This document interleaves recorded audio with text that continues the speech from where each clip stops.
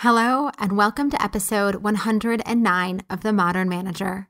I'm your host, Mamie Canfor Stewart. As we get going, just a few quick announcements. First, The Modern Manager shop now has t-shirts, hoodies, mugs, and hopefully some other fun stuff by the time you're listening to this that you can get to celebrate that you are a modern manager. Now through August 1st, you get 10% off of any gear, not episode guides, just Modern Manager swag. And to get that discount, use the code LAUNCH10. But don't worry, you don't even have to remember that code because when you go to the store, it will be right there on that page so you can capture that 10% discount. And also through August 1st, all proceeds will be donated to the Know Your Rights Camp COVID-19 Fund to support Black and Brown communities who are disproportionately affected by coronavirus. So you get something fun for yourself and you do something good for others. To shop, go to themodernmanager.co/shop. Second, I am deep into the research phase of my next book, and I would love for you to be a part of it. I am looking for people who are willing to spend 45 minutes on the phone with me talking about an amazing manager that they had and what made this person so great. If you've had the pleasure of working for a great boss and are willing to share your story, go to managerialgreatness.com and sign up for an interview slot. And even if you haven't had an amazing manager, I would be so grateful if you would share this opportunity with your friends and colleagues. The link is managerialgreatness.com, and of course, it's in the show notes. Now, today's guest is Emily May. Emily is not only my friend, but she's also an international leader in the movement to end harassment in all its forms. In 2005, at the age of 24, she co-founded Hollaback in New York City, and in 2010, she became its first full-time executive director. Emily has won many awards for her leadership, including the TED City 2.0 Prize. Emily has a master's degree in social policy from the London School of Economics and is an Ashoka Fellow and a Prime Movers Fellow. Emily and I talk about how to be an upstander in the office using the 5 Ds. These different approaches help you figure out what to do when you are witnessing harassment or bullying, or even those small behaviors that may not really seem like a big deal, but also just make you uncomfortable because you know they're just not appropriate. This is such an important topic, so here's the conversation. You're listening to The Modern Manager, a podcast dedicated to helping you be a rock star boss with a thriving team. Whether you're looking to upgrade your meetings, cultivate your team, or grow as a leader, this podcast is for you. Now here's your host, Mamie Canfor Stewart. Thank you so much for joining me today, Emily.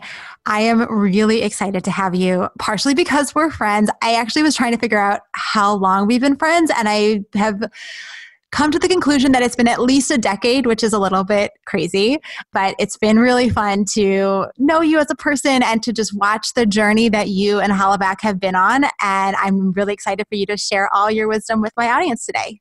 Thanks, Mamie. I'm so excited to be here.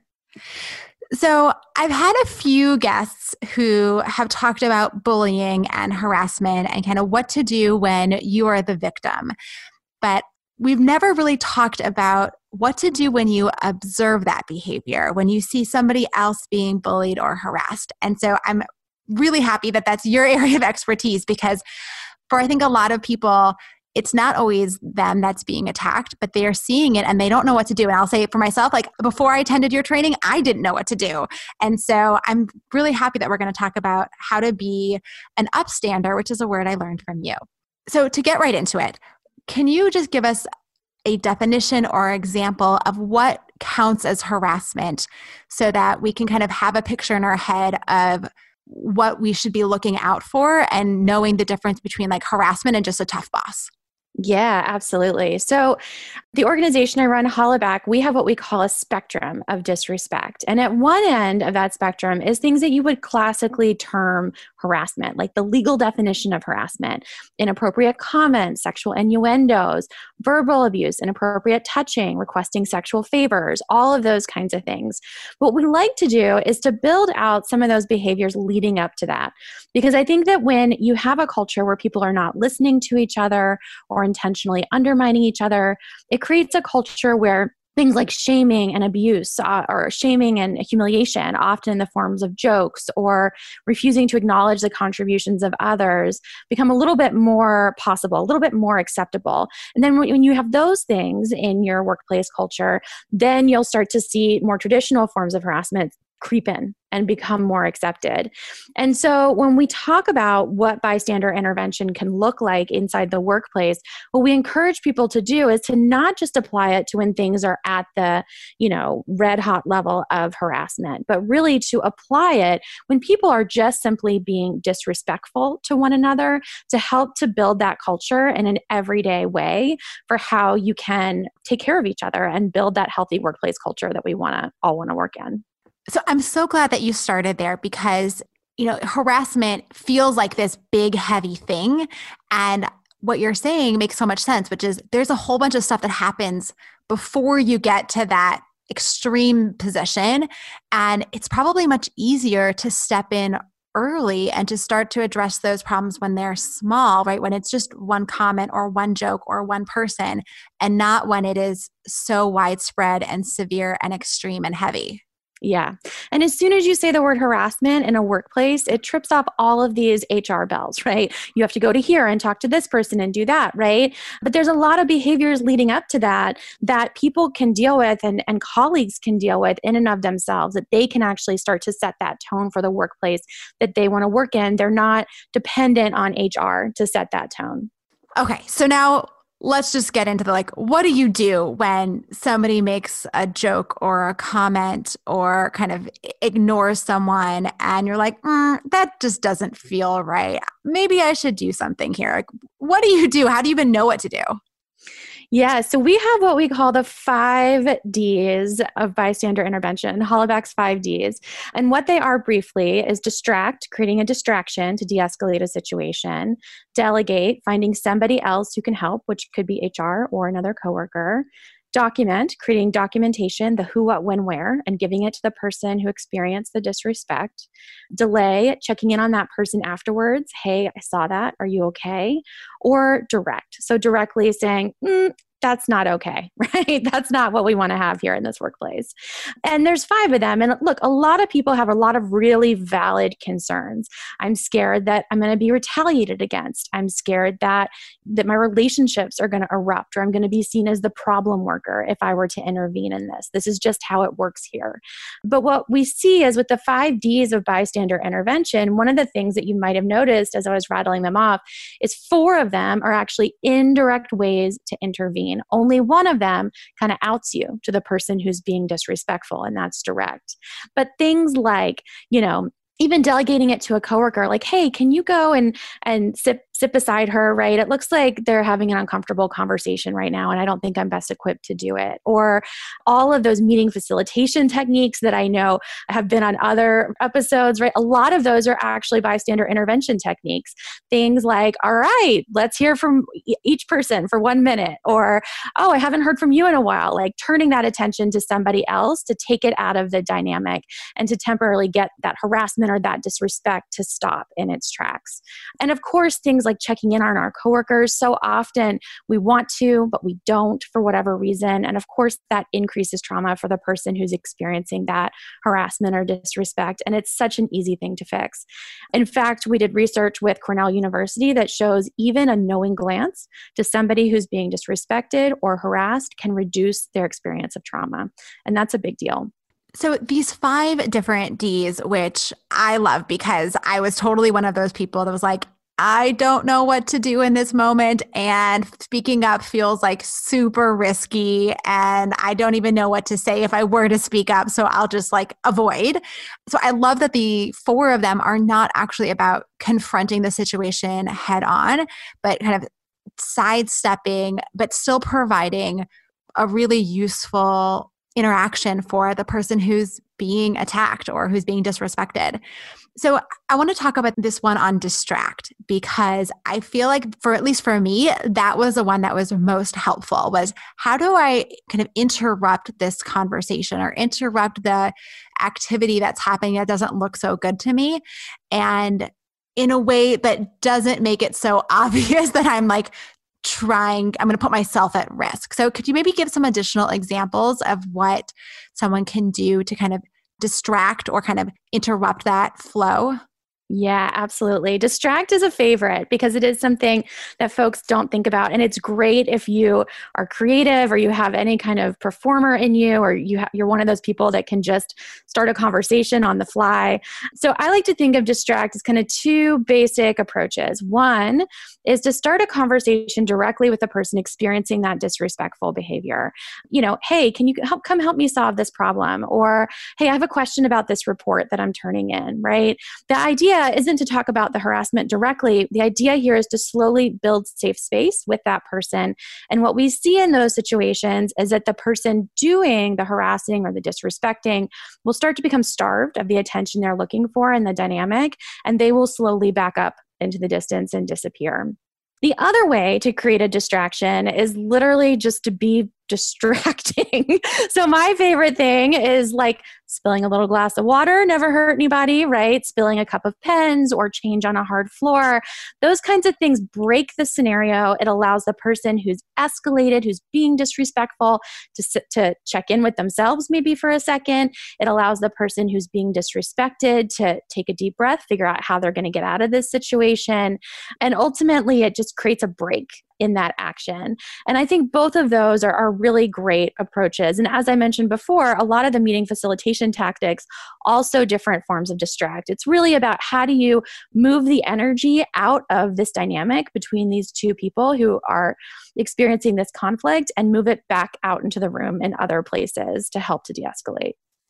All right, so now let's talk about delegate. And I also learned from you that it's important to check in on, are you the right person to take action here? And so I love that delegate is one of the options, because as a woman, I feel like it's not always safe for me, or I might not be the right person if I'm white and the situation I'm observing is maybe happening between two people of color. So I think there's a whole bunch that goes into delegate. So can you talk a little bit more about delegating, and how do you know if you're the right person or if you should delegate? Yeah, that's a great question. And oftentimes people hear delegate and they just think HR, right? And certainly you can report harassment to HR. And if you're a manager, you have a legal duty to report instances, observations of harassment, even if you think it's insignificant or just a joke here in the US. However, right, there's lots of other folks that you can delegate to. And figuring out if you're the right person to take on a particular incident is a tricky piece. As you mentioned, identity plays a big part in it. If you're watching an interaction that's kind of sexist and you're a woman, right, you're going to be scared that that's going to turn on you, that you're going to be targeted next. And similarly, a lot of folks, men, white folks, have a fear of being a white savior or a male savior. And that can happen. And what we see is that when that happens, it's typically because people are basing their understanding of bystander intervention on an old Hollywood model where you strap on the superhero spandex, you swoop down, and you more or less symbolically beat everybody up, right? And you're the hero of the day. But bystander intervention isn't actually about heroics. It's about taking care of the person who's experiencing that harassment. So, when it comes to figuring out if you're the right person to intervene in these situations, it's good to take that assessment. It's good to trust your instincts. Don't fight them. But then if you do decide to come into it, what you need to remember is, how am I going to take care of that person first and foremost, not how am I going to be a hero? And that's how you can avoid some of that risk of being a white savior or a male savior or whatever it may be. So well said. And, I think you're redirecting towards, how do I best help the person who is being targeted, is a really important thing to note, because it's not about necessarily saving the person or interrupting in a way that's going to make you that hero, right? But it's, what does that person need in this moment, and how can I provide that? So if it's a distraction, to be able to give them a chance to get away. Is it a direct confrontation to keep them out of harm's way if you think something might escalate, right? And I like that you're framing of, what can I do, and am I the right person to give it to the victim, the person who's being targeted, which really reframes away from, how do I be a savior? Exactly. All right, so let's talk about document, because I imagine that documenting in the office is a little bit different than how you might document something you see on the subway or on the street or in a car. So what do you document and how do you document properly in the workplace? Yeah. So on the street, the subway, right? People are ready to whip out their cell phone cameras and document this stuff. In the workplace, less so. But what I will tell you that's important about documentation, people, when they experience harassment, having experienced it myself, you assume that this is something you're never going to forget. Like it feels like those words, that moment, the way that the clock was ticking on the wall are seared into your memory. But our brains do something that's designed to help us out, which is they erase parts of our memory. We'll remember some things in Technicolor and other things not at all. And we saw that surely with Christine Blasey Ford's testimony when she remembered the sound of those boys laughing like it was yesterday, but she didn't know the address where she was or exactly what time it was. And so documenting on behalf of somebody else can be really important. And writing down that who, what, when, where, what was said, who was in the room, what time is it, and just giving it to the person experiencing the harassment. Oftentimes what we see is that people wait until it's too late to start documenting and creating a paper trail of experiences of harassment and disrespect. And then they try and go back to recreate it and they don't have those details. So having somebody else do that work for you can be really supportive and awesome, even if in that moment you don't think it's appropriate to escalate this as a complaint or you don't want to do anything with it, right? It just feels validating to know that somebody else has your back here and that if you were to ever need to escalate it to HR or beyond, that this person could support you in that. All right, let's talk about delay and how do you support the person after? So you mentioned already you can kind of give a knowing glance if there's kind of nothing you can do in the moment, but just to let them know that you see them and that you see what's happening. But what else can you do by delaying? Yeah. So when it comes to delay, right? This is actually my superpower, which people think is really wimpy. I think they're like, what? You're the bystander intervention lady. Why isn't your superpower direct? But it's just, you know what? It's who I am, right? Because I'm the one who, like, you're in crisis. I'm going to come over there and just sit with you, right? And until we can get through it, I'm going to check in on you, right? I'm not always going to be the first one to spout off the perfect comment that shuts the harasser down. Like, that's just, I'm not that quick. But I will make sure that you're taken care of. And so that is all delay is. And sometimes the harassment is too fast or too fleeting, or you just cat got your tongue and you can't get it out fast enough to take care of the person in another way. And so this is an option. I love this option just because it is so powerful, right? To validate people's emotions, because oftentimes, it creates increased trauma when nobody does anything. And so just acknowledging what you saw. Do you need anything? Do you want me to grab you a coffee? You want to take a walk? Right? Giving them some options. And oftentimes people will say, no, I'm okay, but thanks for checking in. But what we see is that makes a big difference. That quick check-in makes a huge difference in people's feeling, because when people don't intervene, it doesn't just have an impact on the person being harassed. It starts to have an impact on the entire workplace and their perception of the entire workplace. All of a sudden, it's not just this one person who is disrespectful to you, but everyone else was also kind of low-key disrespectful to you by not having your back in that situation. And that's something that can really erode trust on teams. It's so interesting that you say that, because before I always thought, oh, I don't want to embarrass them more by going over and saying something. And they just had an emotional moment and they don't need me to butt in and be like, oh, are you okay?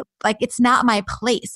But clearly, that's actually the opposite. What you're saying is if we don't step in afterwards and we don't acknowledge what just happened and we don't show that we are there to support them, even if all the support we can give is, can I get you a cup of coffee? Or I know you're supposed to be in the next meeting. Do you want me to just tell them that you had to take an emergency phone call? Is there something I can do to help you in this moment? Even those little things, even if the person doesn't want them, the signal that we're sending is, I see you and I'm here for you. And what just happened isn't acceptable. Yeah. And I would agree. I think before I started really deeply studying this, I would also have assumed that people would just want to be left alone. They wouldn't want to have somebody acknowledging that what they just experienced wasn't okay, that they already know that. But I think that perspective for me anyway comes from my own experience of feeling deep shame when I experience harassment or experience disrespect in a workplace, and assuming that that person is probably also feeling deep shame, or and that shame is this communicable disease that if I check in on them, they will start feeling deep shame even if they haven't already, right? And I think ultimately, we just need to pull the shame off of here. It's nobody's responsibility to have this perfect response to harassment, because ultimately you didn't cause the harassment, right? It's the harasser, the person who's disrespectful's job to fix the behavior. All right. And then what about direct? Because this is like the big scary one that everybody is, thinks is the only thing you can do. And yet we never, I shouldn't say never, but rarely do people actually interrupt directly. So what do you have to say about being direct? Yeah, there's a lot of pressure on managers in particular to respond directly and to set that very clear boundary, right? Like stereotypes like that don't belong here. I also think, though, that that can be a hard thing to do as a manager myself, especially because I almost always wonder if I have enough context to be able to make that clear of a distinction, to be able to name something as a stereotype or to name it immediately as disrespect, because usually it's not that overt. From where I stand, I think the easier way to do it is to ask a clarifying question. And what that does is it actually gives the person, being disrespectful, a chance to catch themselves, right? And sometimes you'll see people do or say something disrespectful and catch themselves almost before the last word leaves their mouth, right? But you don't want to just let that hang in the air. You want to go ahead, go back to them and see, go ahead and get them to say, oh, no, I didn't mean it that way. Or, yeah, no, that wasn't my intention. I apologize for that. And sometimes if you can go ahead and get them to set it, it's an easier thing. And look, that lines up with all management practices, right? If you can get the people you manage to do the work by themselves so that you don't have to do it for them, and especially to do that thinking by themselves so you don't have to do it for them, they're going to hold on to that lesson a lot longer. But sometimes people just don't get it, right? And that's when you're going to, you want to set that clear boundary if you're surrounded by other staff. But of course, you also want to have a deeper follow-up conversation afterwards so that it's clear to your team you don't condone a disrespectful workplace, but that you're also able to really meaningfully unpack that with the person who said that disrespectful thing. That's great. I'm always a fan of having those follow-up conversations to be much more clear than what you can sometimes do in the moment, and have that opportunity to really talk to that person and help them understand. Because sometimes people don't even know that what they're saying is so disrespectful. And I find like there's that boundary between people who are just kind of, for whatever reason, they don't understand that the language that they're using or the tone that they're taking or the approach that they're following is disrespectful. And then there are the people who kind of just don't care. And those are two different sets of people. And as a manager, you can't just, let it go because somebody is like, oh, I'm sorry, I didn't realize it. Like you actually need to then help them, work with them, and help them learn new language, learn new ways of behaving, right? That becomes part of that person's development and growth plan. Exactly. Okay. So we're living in the world of a pandemic right now. And, yes, we are. And so I imagine that harassment is probably a little different, and kind of what people are experiencing, even on those lighter notes of jokes and, one-off comments or whatever, is a little different because we're not physically together in person. So what have you seen for how harassment is happening in virtual meetings, through chat, through email, or in online spaces? Yeah, that's a great question. I think this moment is an interesting moment to be doing this work because the world is scared, right? They're scared of catching COVID-19. They're scared of each other. They're grieving. There's a scarcity of resources, right? Access to food, healthcare.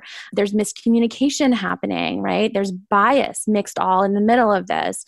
And I think, when we see these types of things kicked up inside people, what it tends to do is it brings out their worst selves, which I'll refine to say it tends to bring out their most sexist, racist, anti-immigrant, homophobic selves. And so that role of bias really starts to grow. And that's what we're seeing in the middle of COVID-19. And look, bias can be explicit, something very, expressed directly that the person's aware of, that's operating consciously. For example, I don't like people from a specific identity, but oftentimes in the workplace, what I see is it's implicit, it's indirect, people aren't aware of it. unconscious. It's, like not acknowledging contributions from people with a certain identity, for example. And we see that playing out online and as workplaces go virtual. And we also see that playing out among our frontline and essential workers in real ways. We're watching a huge escalation of conflicts happening. And a lot of this is kind of grounded in bias. And there's biases that as a white person myself, things that I've never explicitly thought about, but once you hear them, you'll start to see not only the ways that society is interacting with them, but examples of it in your day-to-day. So things like assuming that communities of color are quote unquote dirty and diseased, or assuming that Asian Americans have COVID-19 or have been exposed to it, or even assuming that Black and brown folks wearing masks are quote scary and predatory. And these things can happen in your immediate workplace, certainly with people that already know each other, but especially for those of you who are managing teams that are working out there in public and interfacing with the public on a day-to-day basis. Your teams are going to have an increased amount of exposure to this, which on top of their own existing fears about doing this work right now and their own, concerns that they are navigating, all of us are navigating, is going to be a lot harder to stomach. And so I think even though we are not in workplaces, even though harassment is not going to look the same as it did 3 months ago, we across the entire field are bracing for a dramatic rise in harassment. And certainly we're already seeing that, particularly among women and communities of color. Yeah, I can't even imagine for the people who are not working from home right now. I mean, I think the majority of my audience is people who are working remotely. And so for us, it's kind of this like safe haven of being tucked away inside your apartment or your house. But for people whose work requires them to be on site and interfacing with colleagues and with customers, it's a totally different ballgame. And you're right. I hadn't even thought about how harassment is playing out in those spaces. So thank you for sharing that. Yeah. I think it's also another thing to watch as a manager is as people are coming back into their teams, back into their workplaces. Remember, these people have not had to face harassment or disrespect in the workplace, in their physical workspace, maybe in their virtual workspace, but in their physical workspace for a minute. And so they're going to come in with a lower tolerance to it too, and demanding, rights that all of us should have to feel safe and comfortable in the workplace. So I definitely think this is a space to watch. There's obviously a lot of spaces to watch as a manager right now during this epidemic, but I think we're about to see sort of a big unveiling of what society can and cannot tolerate and how that, when it comes to harassment and how that has shifted throughout COVID-19. Yeah. And you're right. My sense, and I don't know for certain because I haven't done research on this, but my sense is that people are less willing to write things in an email or on a chat than they might say in person in a kind of a social work setting, right? So the joke that you might make at the end of a meeting, you may not make on a Zoom call, or you may not write in a chat on a Slack app. But I actually don't know if that's true. Do you have any sense of whether that's true? People will certainly still write it. Emails are a famous forum for this kind of communication. But I do think there is a sense, in one of the workshops that I did with a company, the person raised their hand and they said, well, if you write it over email, that's just stupid because it's self-documenting, right? like it's just so easy to forward it to HR or whatever it may be. So I think people do have that awareness, but I still think it can be a significant problem in online spaces as well. And interestingly, even though we didn't talk about it today, the 5Ds do line up to an online environment. You can certainly still document abuse, take those screenshots. You can delegate it by forwarding it on. You can create distractions in the middle of it by asking, unrelated questions. There's lots of ways to use the 5Ds in those online spaces as well. So I think this is the perfect place to end because I'm sure everybody wants to know where they can learn more about you and your work. And if they're interested in doing a training with you or learning more about how to do those 5Ds online, where should they go?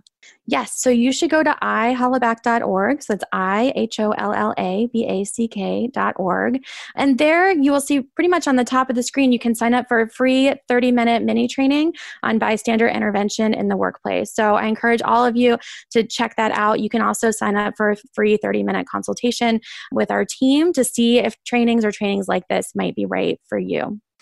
And I want to give a shout out to those because that's one of the things I attended with you, and it was so eye-opening and goes into so much more depth than what we got to on today's call. And my mom, I'm going to give a shout out to my mom because she also participated. And I would say probably 4 or 5 times a year, she will call me up and say, I just used one of the Ds and I love it. Oh my God, you've never told me that. I love that story. I love your mom. Tell your mom she needs to be our new spokesperson. I will let her know. Thank you so much, Emily. It's been such a pleasure. Thank you so much, Mamie. Emily has kindly offered 10% off of trainings with Hollaback to members of the Modern Manager community. To become a member and get that discount, go to themodernmanager.co/join. And when you become a member, you get access to dozens of episode guides, guest bonuses, special offers, our private Slack community, and so much more. And while you're there, don't forget to get your Modern Manager gear and subscribe to my newsletter so that all of those links will be delivered to your inbox. You can find the shop, the subscription to the newsletter, information about Modern Manager membership, everything on the website, themodernmanager.co. Thanks again for listening. Until next time. Meetings are one of the most critical components of healthy collaboration, and teams are at the heart of how we work. Meteor helps you use your time in meetings productively, build healthy relationships with your colleagues, and move work forward. To learn how we do it, visit meteor.com. That's MEETEOR.com. You've been listening to The Modern Manager. You're already becoming a rock star boss of a thriving team, I can tell. To ensure you never miss an episode, subscribe to the show in your favorite podcast player and join the mailing list at mamieks.com/podcast. That's MAMIEKS.com/podcast to get show notes and other special content delivered directly to your inbox. Thank you so much for listening. Until next time.